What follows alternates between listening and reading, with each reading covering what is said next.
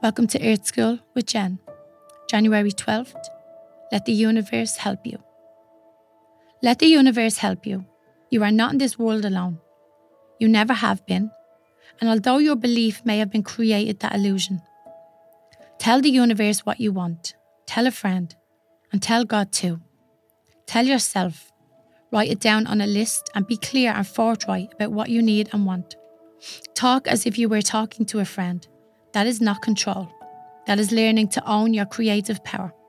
Your power to help create your life. Don't let it go. Do not stand tapping your foot impatiently waiting. Simply let go.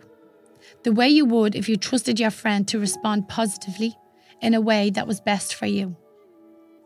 Go naturally about the course of your life. Listen to your heart. Listen to your inner voice. What are you guided to do? Where are you guided to go? And where your attention is directed. The people you meet, the phone calls you receive, the experiences that you have, even the problems that arise. These are some ways the universe can respond to you. Open your eyes, look around. See how the universe responds. Watch how it dances for you and with you.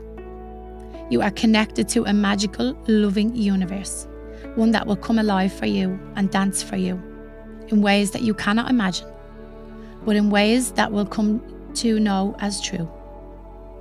Look within. Sometimes the most gentle, quiet, flickering thought, the glimmer of an idea, that awareness of a need or a desire, or that small bit of inspiration or intuition, is how the universe prepares us for what it wants us to do or receive. Our inner voice, the one in our heart, is an important part of the way we're guided and led down our path. You stand at a gateway now, and it's the door to universal love.